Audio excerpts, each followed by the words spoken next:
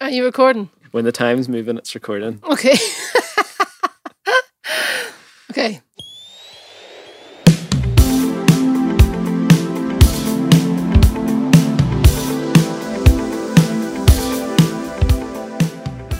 Hiya and welcome to the Jewel Case with me, John Doherty. It has been a while. It has been a minute. It's been quite a few minutes because the last episode I did was way back earlier in the year. It's now November already.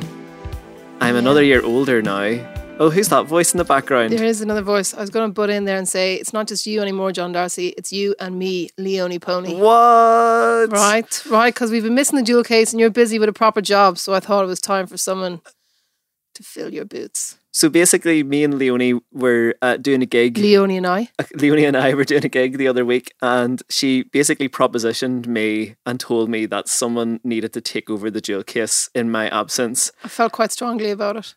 So your plan, your master plan is that you're also, like me, friends with a bunch of artists in Northern Ireland, and you can chat to them and record it. Yeah, how hard can it be, right? Well, we're about to find out. Well, I'm about to find out. Famous words. Oh, no. Well, here, the last time we heard from you on the Jewel Case was it a year ago? Almost a year ago. And people will be able to check that out online if you want to go to the Jewel Case archives to listen back to the first time me and Leonie met. It was in her bedroom. It was a nice, confined, sound, isolated environment. But today we are in the lush setting of the Sonic Arts Research Centre. Which is not as nice as my bedroom, but it's still pretty fancy. It's different tastes, different strokes for different folks. Yeah, it is a little bit. And this is where you're going to have your first Takeover episode of the Jewel Case. So who's your guest? Oona Doherty. Who's that? Oona Doherty is only the singularly most exciting dance artist working in Northern Ireland today. Wow. And she actually, I'm pretending I don't know who she is. I do know because I saw her. Of course you know, because you saw her show on Thursday. Don't let on like you don't know, John. I was at the premiere of Hard to Be Soft at Belfast. And there's real excitement about it, isn't there? There's real buzz. I mean, she's created a really good following. People are really interested in what she's doing because she's really interesting, isn't she? Well, I think this was like one of the highlight shows of the Belfast Festival this year. Everyone was dead excited. It was like their headliner had finished the festival. Yeah, and Oona's built up quite a reputation, but also David Holmes did the soundtrack, so there's a massive buzz around the whole thing, and it was amazing. And rightly so, it deserved after. It was so good. Yeah, I'm not surprised. I saw it on Saturday on the closing night. But she is a super exciting artist. I'll tell you what made me think of wanting to do a podcast with Oona is because I was doing a 2-day workshop down in Sligo in theatre, blah, blah, blah. And an actress... What? Hold on. In theatre, blah, blah, blah. In that was the most lovey thing I've ever heard anyone say, ever. Love? No, it wasn't. I'm trying to cut to the workshop was really interesting, but more about that again. But I'm trying to cut to the interesting part, John. And the interesting part was one of the actresses, we're on break time, and she said to me in sort of hushed, excited tones, she said, "Hey, do you know Oona Doherty?" And I was really chuffed for myself to be able to say, yeah, I know her. I know her really well, actually. Thanks very much. And then people started gathering around and they wanted to hear all about Oona because she is the talk of the town. People are really excited about her. And rightly so, because she is an incredibly interesting artist. Anyway, we're going to talk to her later. So I was delighted to be able to say, yeah, I know Oona Doherty. I went to college with her. I've worked with her loads. So I've known her for yonks. And in college in first year, so we're talking 12 years ago now, we were in London Contemporary Dance School. And she organised a showcase of work by first years because that didn't happen in the school. You only got to showcase your work from second year on. But she organised one for the first years. And I remember watching her, she did a solo performance in that showcase. And I remember thinking to myself, why are the rest of us here? We needn't bother. Everybody just go home now. Oona she is out on her own. She is in a league, and she was in a league of her own back then. And she still is. She's still out on her own. So what a perfect guest for your first Jewel Case takeover. I know, and you know, a good, nice, soft start because you're friends and go way back. So hopefully, you know, your podcast etiquette will be on form. John, what are you trying to say here? My podcast etiquette. Well, you know, you gotta on form. What you are you just telling turn me? the microphone on and have a chat. You know, come on, that's exactly what you do. That's exactly what you do, John, and everybody knows it. There's a fine art craft to making it sound like you're just talking crap, but you're not actually having a structured Well, if it gives you any assurances, John, I've made some notes. I have a small plan in my mind. Great. As to what I might ask her. So you're probably going to cover the show Hard to Be Soft that was at the festival. Yeah. All that stuff. Cover the backstory. Bit of that, yeah. Just don't end on the whole, and what's your plans next? What's up next? But can I ask her that though? I will ask her what her plans are. Find a more interesting way of asking it. What do you think I should ask as my final question? Something that digs really deep to the core of a contemporary dancer's practice. Ooh. Well, I'll have to think about that. I don't know what that is. Yeah, what is... Yeah. So I'm going to give you a couple of minutes to think about it. Thanks, John. Listeners, I am going to get out of here and leave Leonie to it. First, Jewel Kiss Takeover by Leonie Pony. Wish me luck, folks. The next voice you hear will be Leonie chatting to none other than award-winning dancer from Northern Ireland, Oona Doherty.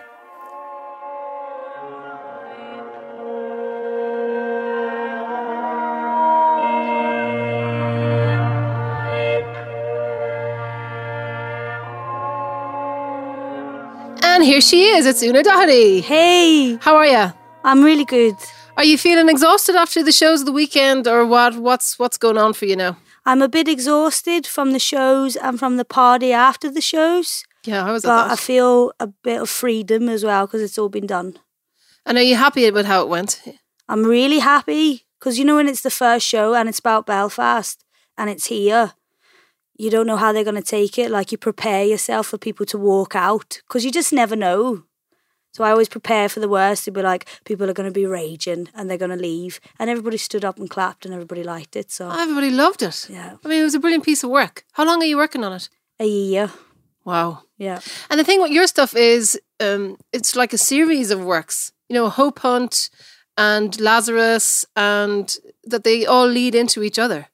Yeah, well, it just kind of happened by accident. It's not like, I would love to say that I had this amazing concept and plan of making a big series, but I was just I just got really into something like the Hope Hunt, so I got into like doing the smicks and that kind of rhythm of the boys.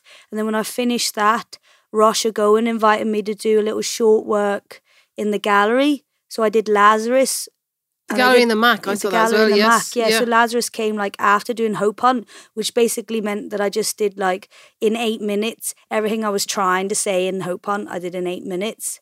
And then... and what, can I ask you, what are you trying to say? Or is that a really boring question because it was just better to go see your shows? Or what are you trying to say? Well, I suppose it's not like clear what I'm trying to say, but I was interested. I was looking at old photographs on Google of riots in Belfast. And all like the young lads with the scarves around their heads and like throwing bricks and the peelers grabbing them. And then at the same time, I was just like by accident looking at Caravaggio paintings, and they kind of looked similar. There was same kind of shapes that the bodies were doing. So I was trying to make little things that have happened in Belfast, like riots and like street life, and turn it into like a really glamorous kind of Renaissance epic theatre thing. Wow. Yeah. Yeah, now that you say that and I've seen it, I can see what you mean. But I was reading also, who was I reading? What's her name? The poet, Kate Tempest. Yeah. Had a book called, what's the book called now? I'm not going to remember it now. Basically where she writes this short poem book about glorifying and making saints out of like the people who are standing in the queue for the dole. And stuff like that. So she made them into gods. And I was really interested in her poetry, and then like having a cup of coffee in the town and looking around at people on the street. So that kind of making every day into like gods. Because I don't really believe in religion anymore. Does that mean you used to? Well, I was brought up like as a Catholic or whatever. We went to church when I was a kid. And maybe when I was like 7, I believed in God. Yeah. But I don't know if I really believe in religion anymore. And... do you feel you're seeking a new one, or do you feel people need a new one? I think I'm trying to draw attention to people, to look at other people and treat them as gods, and then maybe we might treat each other better rather than treating each other bad because there is another god. Something like that. Wowza. Like the Buddhists and all do stuff like that, like there's a god inside you. So I don't know if that's what the show's about, but that was floating around in my mind while I was dancing and working with other people. Interesting, because I think I always feel with your work, Well, I don't know how to say this, and this is why I'm talking to you, and I can ask you this, that, like you say, do you set out a mission of wanting to say something, or are you just making things because you have this need, and you have this want, and you have this will to make stuff, and then what you say is a byproduct then? Yeah. What's the starter? So the starter is always like, I'll just see a show in my head. Ah, okay. Like I'll see it. And then I'll start trying to develop it with other people. And then when you're working with other dancers, you have to explain yourself a little bit so that they can get into the groove. Yeah. So that makes it a bit clearer. And then what happens though is then when you do your first kind of like R&D showing or stuff, or someone writes about it, then a critic or another person starts saying that it's about a certain thing. Yes, that happens. And you either go completely against it or you kind of embrace that, and that comes along with you as you develop it more and more. And has that happened to you in the process of these works that you've made? Yeah, I don't think I set out to make shows about gender and masculinity. It just came out of me. But then that's the way that the outside press has hooked on to. Yeah. And then I have to be open and realise that, that's what's coming across. That's what's coming across in the show. So I have to stand by and have a point to say about it. But that's not the be-all and end-all of it, if you know what I mean. Sure. Because you do have a very male energy. Yeah. Yeah. Yeah, I think, but we all have a bit of boy and girl in us, you know? Yeah, for sure. And different points in your life, you'd be more girly or then you'd be more tomboyish, and the same for boys and all. You just go through phases. And it's connected to fashion and what you're watching on TV and what you're listening to and who your friends are and all. So I remember when you were in Trash in Holland, and am I correct in saying this? Do I remember the story correctly? That a critic described you, I think it was in a solo performance, and they described you as androgynous. Yeah, I had a shaved head. Yeah. Yeah. And you slightly took umbrage to that though, did you? Did you feel a bit... you weren't so impressed with that, or were you indifferent to that? I can't remember now, but probably I was back then. I can't really remember, but it's probably annoying whenever anybody says, you're like that. Yeah. Then you're like, oh, okay, I am a bit like that. I'll try and be something a bit different too, because you don't want to be one thing. No. But I think from doing it all like Trash and then Hope Hunt and then Hard to Be Soft and everything and playing boys all the time, it's helped me to be a bit more girly in my real life. So maybe subconsciously, I don't know, I did it to be more girly. Yeah, potentially. I don't know. It's interesting, isn't it? And I'm still not that girly, but like I've grown my hair long and all. And you wear earrings. Earrings are pretty, like dangly. You've got dangly silver earrings on now. They're pretty girly. Yeah, you definitely go through phases, because I've seen you. I was saying I recorded an intro with John and was saying how I know you from college. Mm-hmm.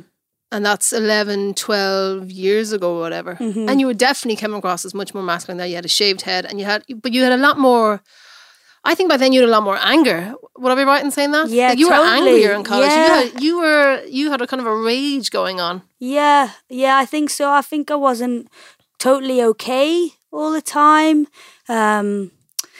Because I came from St. Louise's, so there was only like 5 or 6 of us in the dance class, and I was like one of the best ones in the dance class. And then you go to the place and there's 30 of you in a class and you're not the best. And not the best technically. Yeah, and I just wasn't that mature. I think when you first knew me, whenever I was in dance college, and I couldn't handle not being the best, and that came out in strange ways. And some of the ways would be like being really punk and being really boyish and going out all the time and not giving a shit and being a bit... I built up a bravado as a protection to be like, oh, I'm not the best. So it was a classic case of covering insecurity. Yeah, totally. Yeah. Like I know now, after doing that show at the weekend and how big the show and all was, and then everyone liking it but also saying it's so much about you, it was hard to handle, because... like to really be aware of how big your own ego is like, my ego's like massive. It's doesn't mean you're a bad person. Not at all. But I have a heavy duty ego, like, and at least I'm mature enough now to know that, you know? And I think maybe at the place when we were back at college and all, I was pretending that I didn't have a big ego, and then that made my energies imbalanced and maybe made me a bit aggressive. Not that we hung out loads when we were in college, and we worked together loads. I mean, we had a great time. I remember having a blast with you in college, but sometimes finding that, whoa, Oona could go off the rails here and we really don't know how this is going to go. Yeah. That you had moments of, I can't really trust where this is going to go with Oona. It's a bit touch and go. But I was also saying to John, and I'm going to repeat this anecdote really quickly. You gave me really good advice though, which I only knew was advice like 7 years later or something. Remember outside college, we were doing pony dance and we were supposed to go and do another thing. And you said to me, no, you're not coming to do the show. And it was because I was so full of drugs and running around being mad head that you were like, we can't really take you. And I was raging. But years later, I'm like, you know what? She was trying to make a dance show and I was being a nihilist and I probably would have destroyed the show. And I was also pregnant at the time, remember? Yeah. So I was sort of extra vulnerable because, I was... You don't need a punk bouncing around. Yeah, I was slightly worried about having a punk. As brilliant as you were. Because, I mean, you were brilliant then and you're brilliant now. But I think I love the fact that you have that you had a lot of energy or rage or demons. Like you acknowledge as well about having a lot of demons then that you have, that you've cultivated all these demons into a really good energy and you're now making world-class international festival work on a really large scale. So it's a great progression, isn't it? Yeah, well, I'm lucky I've found a job that lets me play with that jazz. Yeah, but you've worked really hard at it. I mean, you've worked really hard consistently since then. You know what though? Like you brought in Ira to pony dance as well. Ira Seidenstein, and he's taught me like loads of what I didn't realize I was doing on stage all the time. Yeah, of like all the stuff that you have in your life, which I call the nervous system, which some you're aware of and some you're not aware of, comes out in your movement no matter what show you're doing. Yeah. So if you can like practice that, then you can flush out and use your demons for a good reason in a show. I don't know if that makes total sense. Yeah, it does make sense. You know, way like actors would use something to make themselves cry when they need to cry in the scene.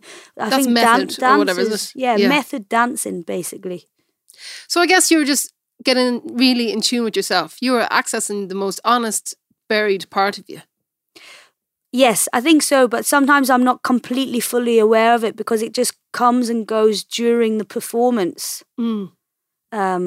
So I think I am getting better at it because you can see now I'm more softer and a bit more of a stable person and everything. But there's still like, you know, it's a lifelong, you still have loads of work to do on yourself. You're always still learning and be like, I could do a bit better at that. I was a bit of a dick then and da-da-da.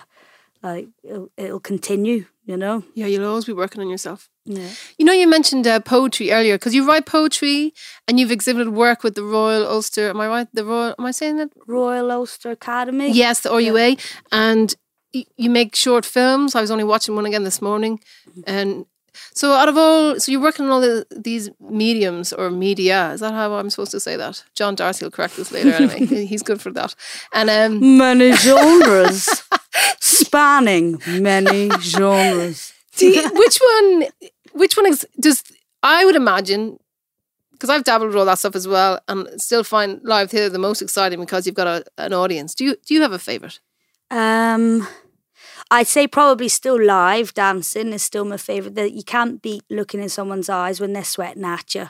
There's something about it, you know? Yeah, it's magic. But I'm getting more and more into film as well. Just because sometimes whenever I imagine a show, I kind of see it a bit filmic. Like I would see the promo before I see the show. Sometimes it comes to me like that. So I'd be interested to do more choreography for film. For screen. Yeah. Yeah, because it's a different... And so quickly, back to the show, Hard to Be Soft. Did it turn out the way you envisioned it? You say you see a show. Did it look like at the weekend? Did it look like the way you wanted it to look, or did you not get that clear of a vision? Do you have half an idea and then it kind of goes from there? No, I'd say it's 60%. As it like, wow. I was having a fag in my yard. You know where you keep your bins? Yeah. About a year ago, and I saw it, and it was about 60% nearly there to what I saw. And the set as well, because the set was incredible. It's just the white lines. Well, in my head, the set was just white walls, and originally the back wall is the one that should move down stage because I was trying to make you talking about this. A white monolith like 2001: Space Odyssey. But Kieran Bagnall, who's a legend, who designed the set, was really into the idea, but also like great to have white walls, probably really bad for sight lines, and half the people won't be able to see you dancing because you'll just be dancing behind a wall. So he just kept saying, leave it with me, and he's the one who came up with the bars, which in the end was genius, because the very beginning of the project was the end of Hope Hunt, and was me showing the boys in Hyde Bank Hope Hunt in the hope that they would get their voices recorded for me. Yeah, and then he came up with the bars and everything. Yeah, that's one of my questions, because you performed Hope Hunt. Hope Hunt is for those who don't know, it's your solo. It's about 15 minutes long. Well, it's about half an hour. It's half an hour now. Okay, yeah. And you performed that in Hyde Bank for prisoners. And we went and we did it in Hyde Bank because it was about smicks and hoods and all. And I felt guilty and I felt like a fraud to be going around European theatres and showing art people about Belfast hoods when I live in Bangor. Yeah. Do you know what I mean? Like, I was just being a hypocrite. So I had to bring it to Hyde Bank to see if they were like, that's rubbish, or if that was good. And or if they related to it. Yeah. If they could see themselves in what you were doing. Straight away afterwards, they were like, that's about this, that's that. They just listed every concept that's in it and they understood it completely. Wow. Yeah. That's fascinating, because I often think with theatre, and you know, your work is about working class, isn't it? It's about working class. It's about benefits. The work, Hard to Be Soft, is about that. About like hoods and schmicks, as you say. But then they don't go to the theatre. Exactly. Yeah. So what do we do about that? Well, are we singing to the choir? Yeah, Hard to Be Soft was good. Like, a couple of youth groups was brought. A guy, which I don't know his second name of. His name's Chris, who I met in Hyde Bank, came to the show, which was really good. It was like full circle. I don't know what he thought of it, but at least he was there. And a few other people. But in general, it was artsy people who was there. Yeah, because that's who So I had a rant at the after party to loads of people about how we have to take each episode, make it lo-fi, and then like, I wanted to like go to Turf Lodge and do Ryan O'Neill's solo in the street with floodlights and pay people in the street to come and see it. Pay people to come and see it? I think you should pay people to come and see it. Do you think so? Yeah. Because I think they've got like loads on their plate, and they don't really... Who's going to turn around and say, here's £16 for me to see a bit of art? Yeah, it's always a risk. I mean, who wants to chance that money if they've no idea what it's going to be like? And I think part of like broadening audiences is I kind of believe in a bit of brute force with that. Yeah. So that's on the cards. That's on the cards to do Ryan O'Neill's solo Helium, isn't that what that was called? Try and do parts of it, create it that it's still good quality, even though it's lo-fi without the set and the sound. See what works, because it can't be like a rubbish version because it's not in the theatre. It has to be a good version, which is complicated because how do you get like portable PAs? Where are you going to get the floodlights from? Blah, blah, blah. It's a lot of organising. Yeah. But I'd be interested in doing some version of that in the streets in Belfast that those people weren't in the theatre, and also still pushing that the Hope Hunt tour develops out of theatres and becomes a European youth detention centre tour. Wow. Yeah, that's the plan. And it's really interesting to hear that it went so well in Hyde Bank that I totally... when I bounced out of the car, they were all just dancing with me going, I could do that, yeah! Like, the energy off them. Like, they don't sit there quietly and just take it. They, like, come with you. It's like, you know, if you go to a hip-hop competition or show or something, everybody joins in. It's a very engaged situation, yeah. So I really loved that. And hey, you collaborated with David Holmes, who has quite a cool name. I mean, he's all biz, isn't he? He's just stuff for Hollywood. I mean, he's, you know, C-list celeb, is he? Well, it was his first... He's done like so much albums and films and all these different producing and collaborating jobs, but he's never composed for theatre. So that was his first theatre show. Yeah.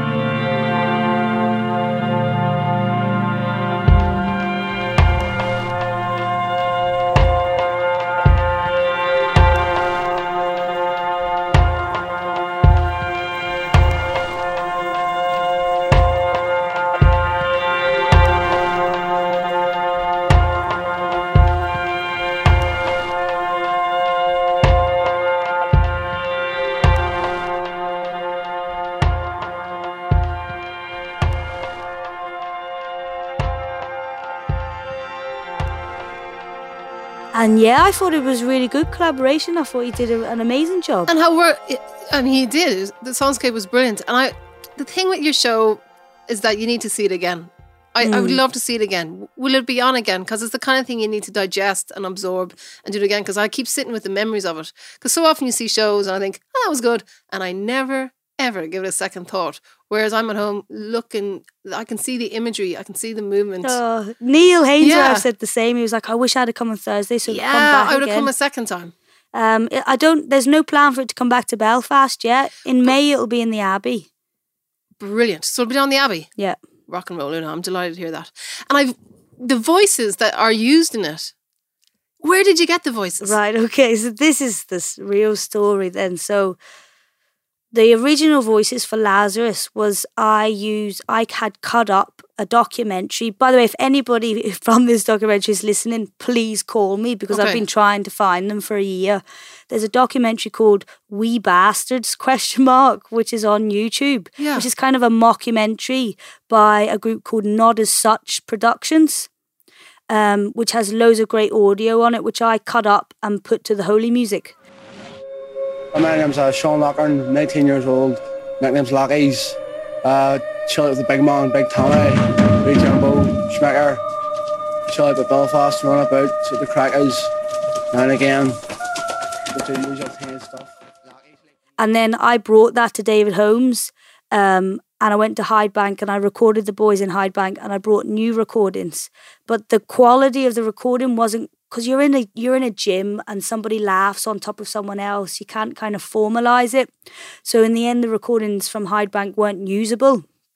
So we went back and we used the We Bastards documentary again. So the Lazarus part is still this amazing documentary that I've nicked from basically, and I'm trying to find the people.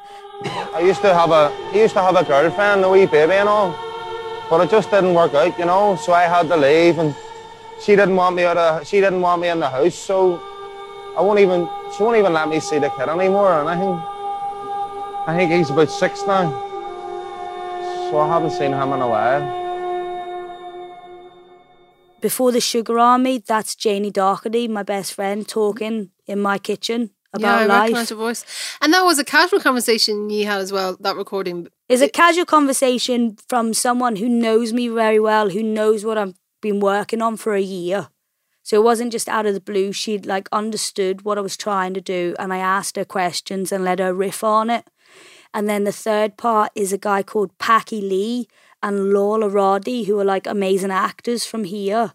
Packy's from West Belfast, but he's also in Pinky Blinders and all now. And Lola's Pinky Blinders, isn't that proper called Pinky Blinders? Or whatever, I don't have a team. One of them fancy shows. Fancy shows. And Lola's an amazing actor who's been in loads of stuff. Who knew David? Because this is the other thing about work with David Holmes. One, he's a very good musician. Two, he knows everybody. So he was able to ring them and bring them into the house. And basically I just explained to them what my idea was, what we were working on, put 2 microphones out. And I just said one thing to them. I was like, you haven't spoke to each other in a couple of years. You're at a wedding, so it's not actually going to kick off, but see what happens. And they just did it in one take. Wow. Because they were talking about the concept that I'd given them, but also using their own life. Yeah. Can we hear that soundscape again? Is there a way that you could release the soundscape? Yeah, so it's not all planned yet. The plan was, right, it's all still this. So I have to say that this also might not happen because we're still trying to make it happen, is that we might try and make a book with all my I've made loads of collages to go with it, all the poetry that I've written for it, the films of the promo films that I made with Luca Triffarelli, the film of the actual show. There's possibly going to be a making of film that Cara Holmes is making, that she's been filming me for a year, making a documentary about me making it. And then maybe a vinyl of my original sound score and then also the David Holmes sound score. So we might be able to make some kind of... And then you could open up the Oona Museum. We'll open up the Oona Museum. The Double O Disaster Museum. Oh my God. On a side note, because... We'll be selling tattoos of my face. And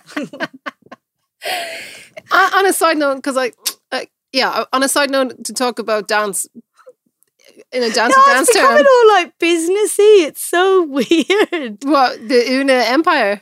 Yeah. But you're riding the wave. But you're prolific. I mean, you're making a lot of work, and your work is resonating with people, and it's speaking to people, and people are connecting with it. So there's a hunger for it, and you're producing the goods, Oona. Yeah. I mean, it's a great thing, isn't it? Yeah, it is good. It's just scary. Yeah. It's an amazing thing. I'm just such a lucky bastard that it's a bit scary. Yeah, but you're working for it as well, though, I think. I don't think any of this is handed to you on a plate. Like whenever Pony when Pony lifted off. So Pony was like small scale for a while, and then like then we had our moments Africa kind of and Australia and merch and calendars and and it all sounds like bigger and fancier than it was. But I mean, it's still I definitely rode the wave of it. Definitely enjoyed it. And then you do it, and you're hot stuff, and you go with being hot stuff. And then I just you make stuff until you're not that interested in making. Well, that's the way it goes. Yeah. You ride the wave and you suck it dry, because in 2 years' time there's going to be younger, fitter, much more original person standing behind you. Potentially. That's but it also because I think art, dance, culture, art, visual art, and all, like everyone would hate to admit it, but it's deeply connected to fashion and the power that fashion and Vogue has on us, and it comes in waves. Yeah. So the next wave. But then if you just keep working at yourself, I feel like if you keep working at yourself, you'll just keep making interesting stuff. What's his name? There was a clown in Dublin.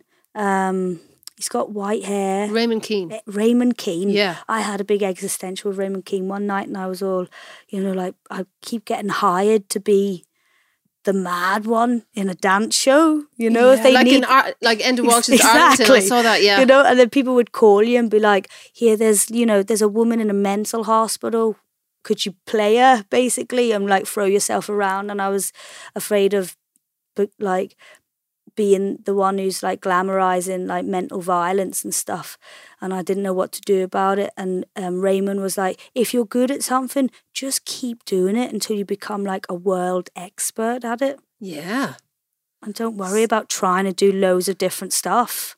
Yeah, I mean, if you're good at something, be good at it. And even when it's not Vogue, and even when it's not fashionable anymore, just keep doing it. You're the expert on it. So are you going to be the expert on being a woman expressing mental violence? I don't know. That's a pretty cool niche market there, Oona. No, I have a new idea for a new show, which I'm not going to tell you on the radio show. But okay, that'll change the style. And podcast, technically. It's not. We're not going on the radio. Technically, we're podcast. Podcast, yeah. Right, okay. We've got John Darcy again will correct us on the lingo there. Okay. Sorry, John.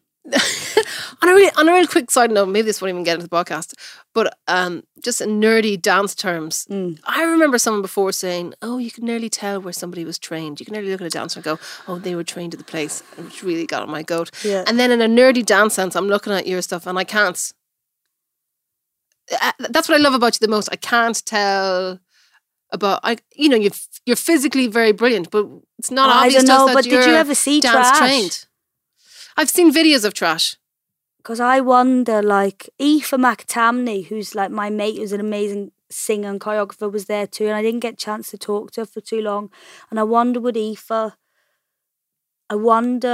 people who were in Trash with me, would they still see Trash? Because that was something that I dealt with for a long time, because I was with Trash for 4 years. Yes. So I had a long period of, I don't know what's me and what's Trash. Interesting. And I think I've outgrown it now, but like, I don't really believe that, like, you can see where someone's trained. I don't believe that either. You can see that if they've never worked since training, maybe.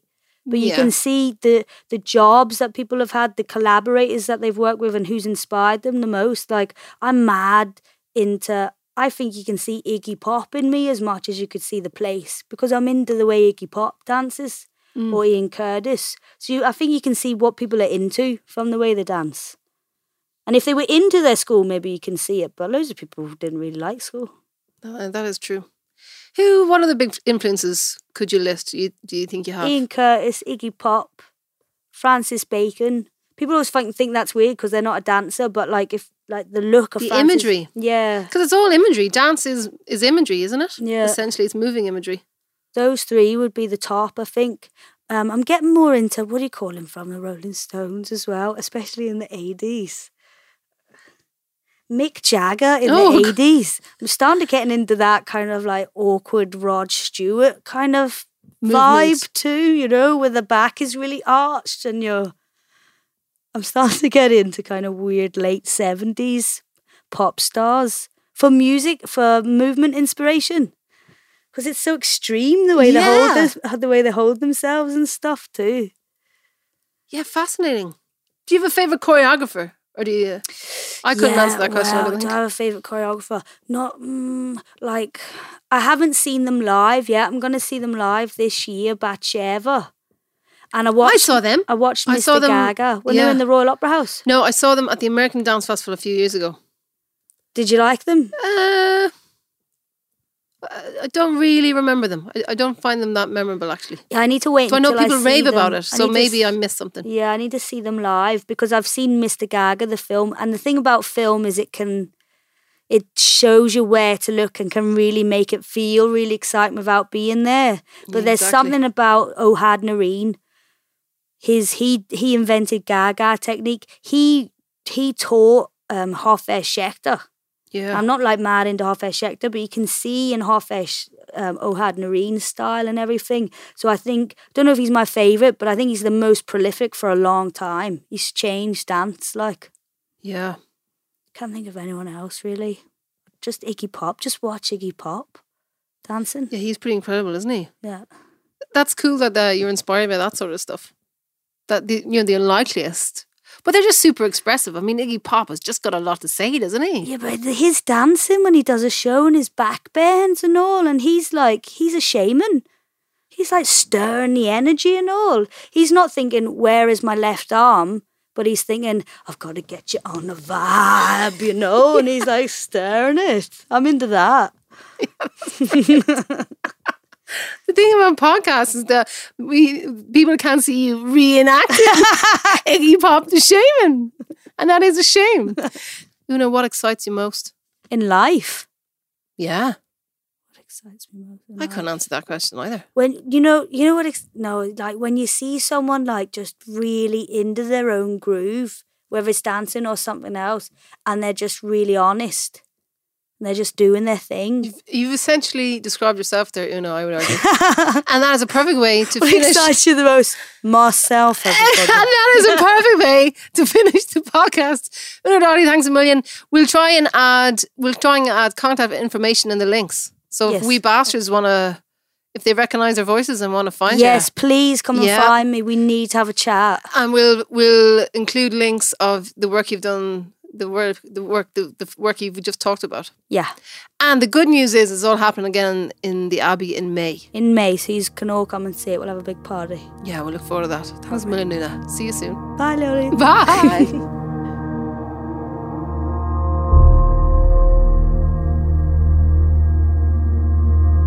Well, that was good, wasn't it? Leonie McDonough, aka Leonie Pony, interviewing fellow dancer, award-winning dancer, a really important artist right now in Northern Ireland, Oona Doherty, whose show Hard to Be Soft, a Belfast prayer, was at Belfast International Arts Festival.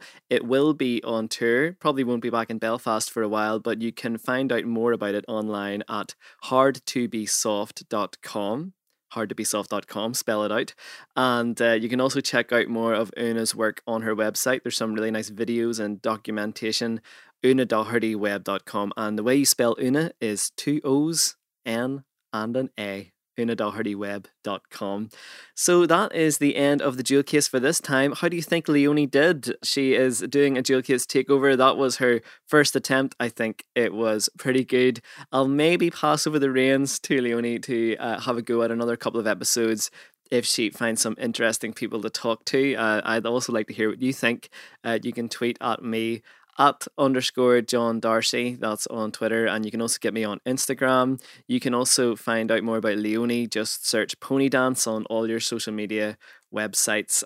The theme song for the jewel case is by a local band, a band based in Belfast. They're called Beauty Sleep, and the song is called The Dark. Thanks to them for being so kind as to allow me to use their song at the start of each show. And once again, thanks to Oona Doherty for coming on to the jewel case and telling us about her works. A really, really interesting chat, and really happy that Oona opened up about her takes on the ethics of her own art practice and arts practice in general, and how her work, Hard to Be Soft, has been developed from the start with composer David Holmes. Really looking forward to hearing more of that music in the future on whatever way it gets released, or maybe I'll just have to go see the show again at some stage, which, you know, I would be absolutely delighted to do.